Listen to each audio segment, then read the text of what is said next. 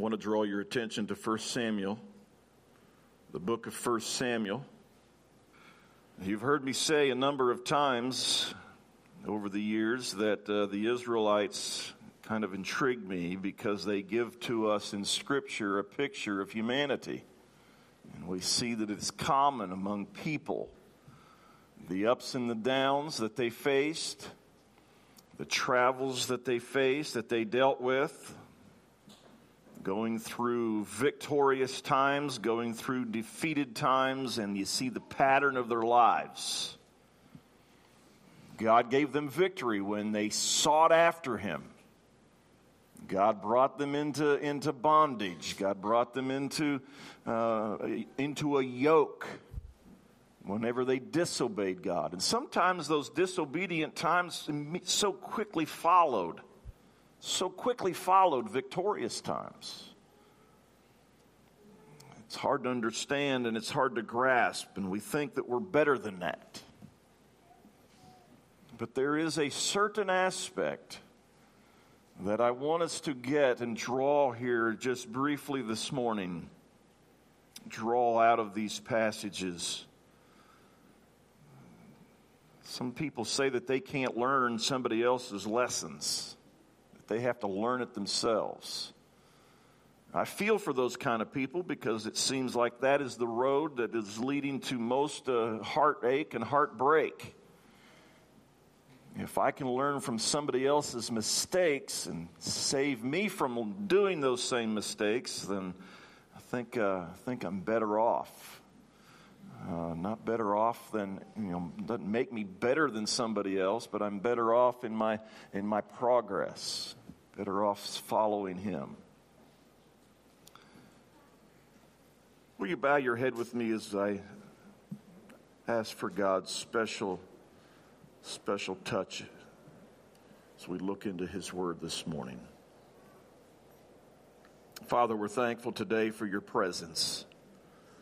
Thank you for your Word we're about to look into. I pray that you would break it open to us this morning. We need your anointing. Can't do it on our own. We must have your presence, your help. In Jesus' name I pray. Amen. 1 Samuel chapter 3.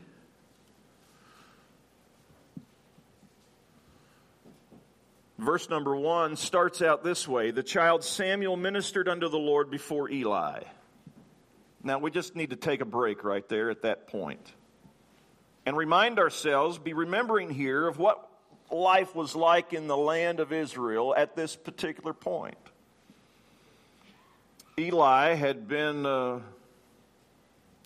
priest for a number of years. His sons, who also followed in his footsteps of being priest, were very wicked boys, very wicked men.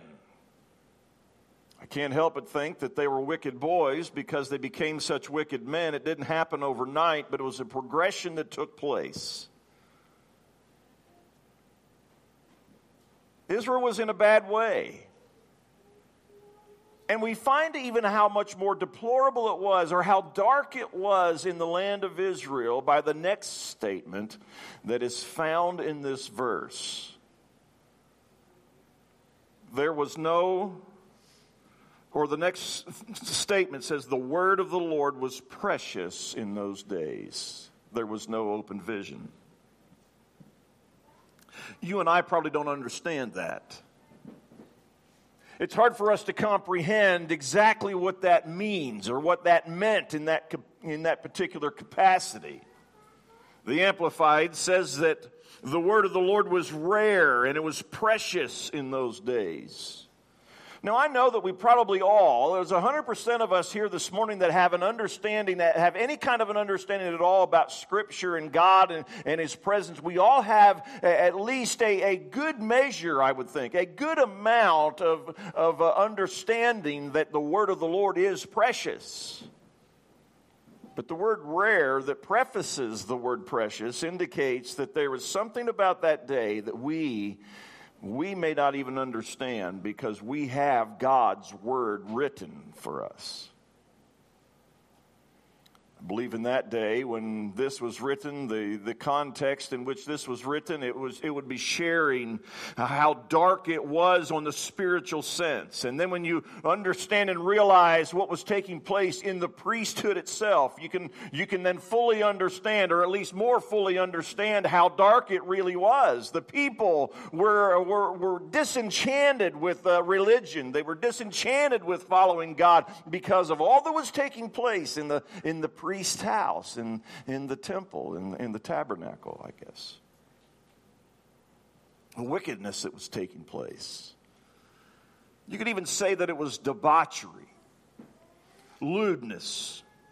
Pick out whatever word you want to that would describe the most deplorable and the most dark scene that you can think of, and that would probably indicate how bad it was at this particular time. And then the writer here tells us that the word of the Lord was precious. It was rare. There was no frequent or widely spread vision. Samuel comes on the scene as a little boy, and the only thing that he really understands and knows is what he learned at the knee of his mother, on his mother's lap, or in the quiet moments before going to bed, perhaps, as his mom would give him instruction, and sometimes through the day teach him things. And then suddenly he's placed in a strange environment, an environment away from her and from his family and all of the wickedness that was around at that time. And Samuel was being brought up in the middle of all of that.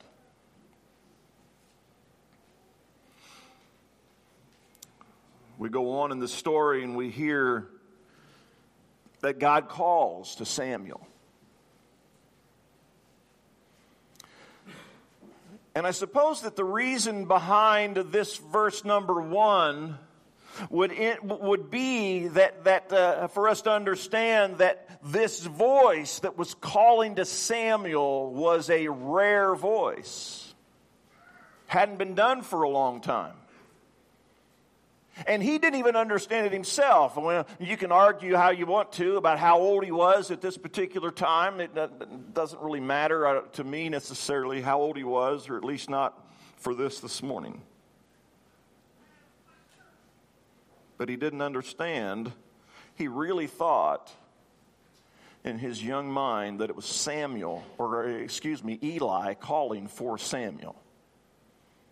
You read that, and he was so caught up in it that 3 times, I believe it was 3 times, wasn't it, that he responded to the call thinking that it was Eli calling to him. Only for Eli finally to recognize, oh wow, we haven't heard from God for a long time. Maybe God is the one trying to get a hold of Samuel's young heart. And so he tells Samuel, you go back, and if the voice calls you again, you say, here am I, Lord, speak, for your servant hears. And God gives to Samuel a message. A message that tingled the ears of everyone that would hear. He was so taken aback by it that he had a hard time facing Eli the next day. He suddenly became shy. He didn't want to see Eli. Read about it. I can just see him scooting around and trying to do his duties, trying to do all the things that he wanted to do or he needed to do, and he didn't want to see Eli, but Eli made a point to see him. Now let's flip forward several years. I don't know how many years it would be. I don't know the time frame. It's hard to sit down sometimes and really calculate it out, but we get over here to chapter number 12.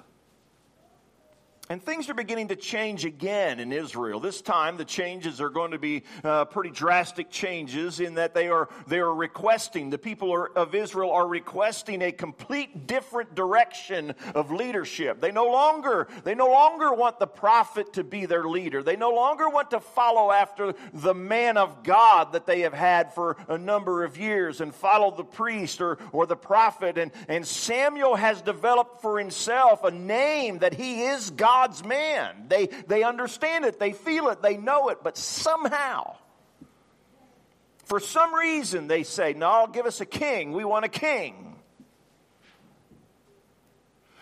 What's wrong with having a king? We could probably spend a lot of time debating that. We could spend a lot of time talking about that. The point of the matter is Samuel thought that they were rejecting him as leader. God said, no, Samuel, they're not rejecting you. They're rejecting me.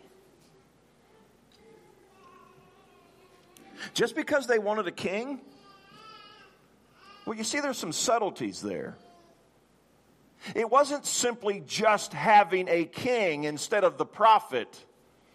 They wanted to be like other nations. There were some subtle things that I don't believe that the children of Israel fully comprehended, even though Samuel tried his best to get them to understand it by talking to them and saying, this is the kind of a person that you're going to have. This is what he will turn into. This is what you will have to deal with. And for whatever reason, they were willing to give up their freedoms that they experienced up until this point. Even though Samuel painted a pretty dark picture about what it was going to be for them to have a king. And so we see the transition taking place here in chapter number 12. In chapter number 13, it tells us that Saul reigned 1 year. So it's taken place. It's already transitioned to that by the time we get to chapter 13 and verse 1. But look at, just briefly here, look at the very end of chapter number 12. These final verses of chapter 12, Samuel is talking to the people and he says, fear not, ye have done all this wickedness. Hear his words, listen to them. Ye have done all this wickedness, yet turn not aside from following the Lord, but serve the Lord with all your heart. Turn ye not aside, for then should ye go after vain things, which cannot profit nor deliver, for they are vain. For the Lord will not forsake his people for his great name's sake, because it hath pleased the Lord to make you his people. Moreover, as for me, God forbid that I should sin against the Lord in ceasing to pray for you, but I will teach you the good and the right way. And here we find the final words that Samuel was trying to challenge his people before they get into this new era of life. Only fear the Lord, serve him in truth with all your heart, for consider how great things he hath done for you.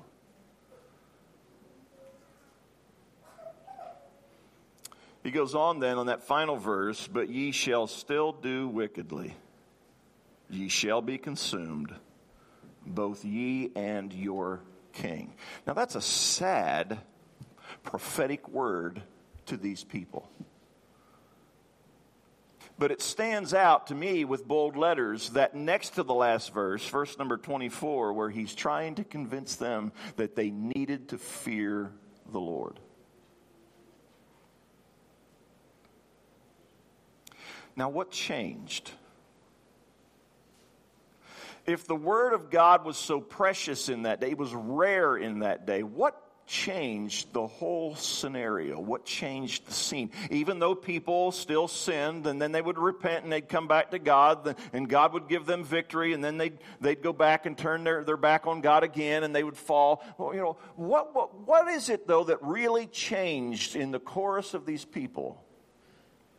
We could say that it was the entrance of Samuel onto the scene.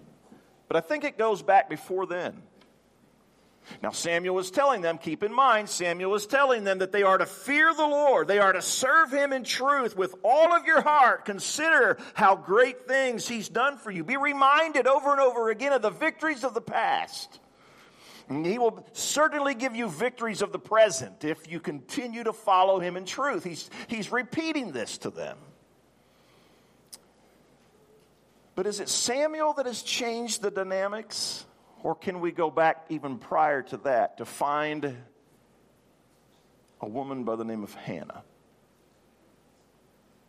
Now, some people reading about the life of Hannah, and maybe you could find it within your own ideas about Hannah, that she had at least a little bit of bitterness within her. You know, she suffered a great deal, didn't she?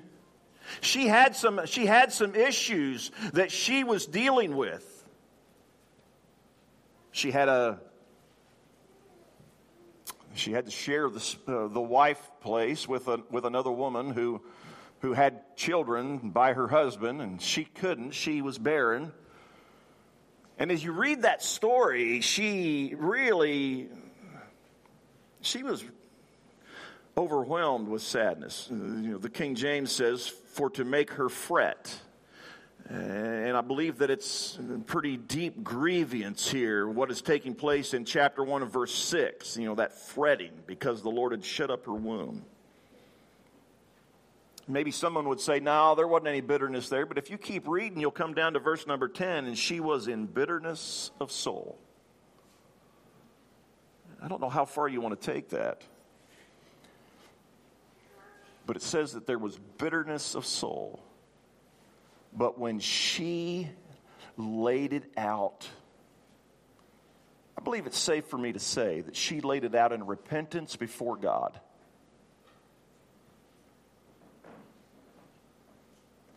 God gave a deliverer. God changed the dynamics of the people, of that country, of that nation, because this one woman repented, confessed it, and petitioned for victory. Oh yes, it was quite a commitment that she had to fulfill. There was quite a big task that she had to do. There was something that most people would not be willing to do, to give of this child after he was weaned completely to the Lord, where she only saw him once a year as they came back for the yearly sacrifices. Very little influence after that point, but there was enough of an influence up to that point that Samuel followed the voice of God. And somehow even Eli pointed him in that direction as well. I'm not real sure what you're going to take home from this morning, but I hope that what you can take home is maybe a couple of things. That as Samuel was closing down here at the end of chapter 12 in preparation for the new era of kingship, that he is challenging them, he is warning them, he is admonishing them to follow with faithful obedience. That is the key to victory. Or maybe you want to go back to the life of Hannah and recognize that here is one individual. When she laid it out before the Lord, God was able to use her sacrifice for much good. She was so overwhelmed in her prayers that Eli thought she was a drunken woman, and she begged him to not charge her with that kind of a charge, but to listen to her heart, her cry. And then she went back and gave Samuel to the Lord.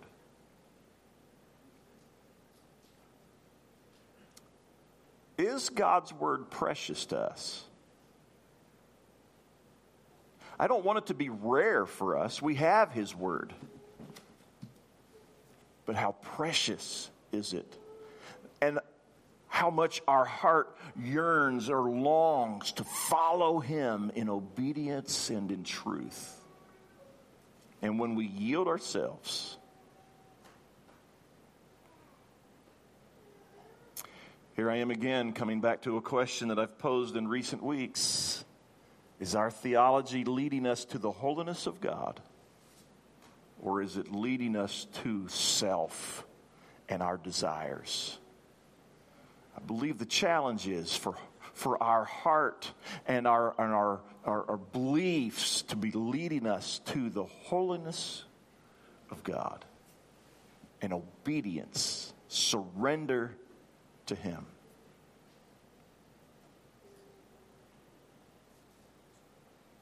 Let's stand together.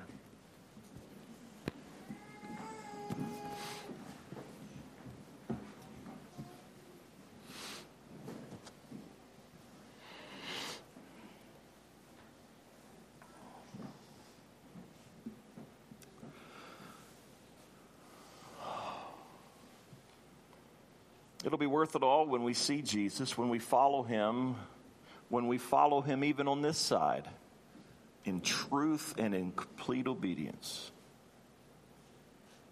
I think it's a time for us to reflect as we think about it on ourselves and where we stand with God. Are we really being obedient to him? And that one person changes the trajectory even of a nation.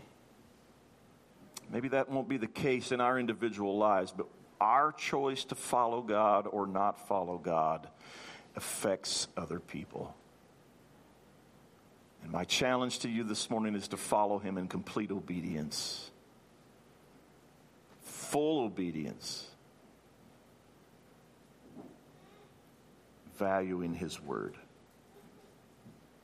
Amen. Lord willing, we'll see you tonight. Regular service times this evening. Praise God. Brother Thomas, would you dismiss us in prayer?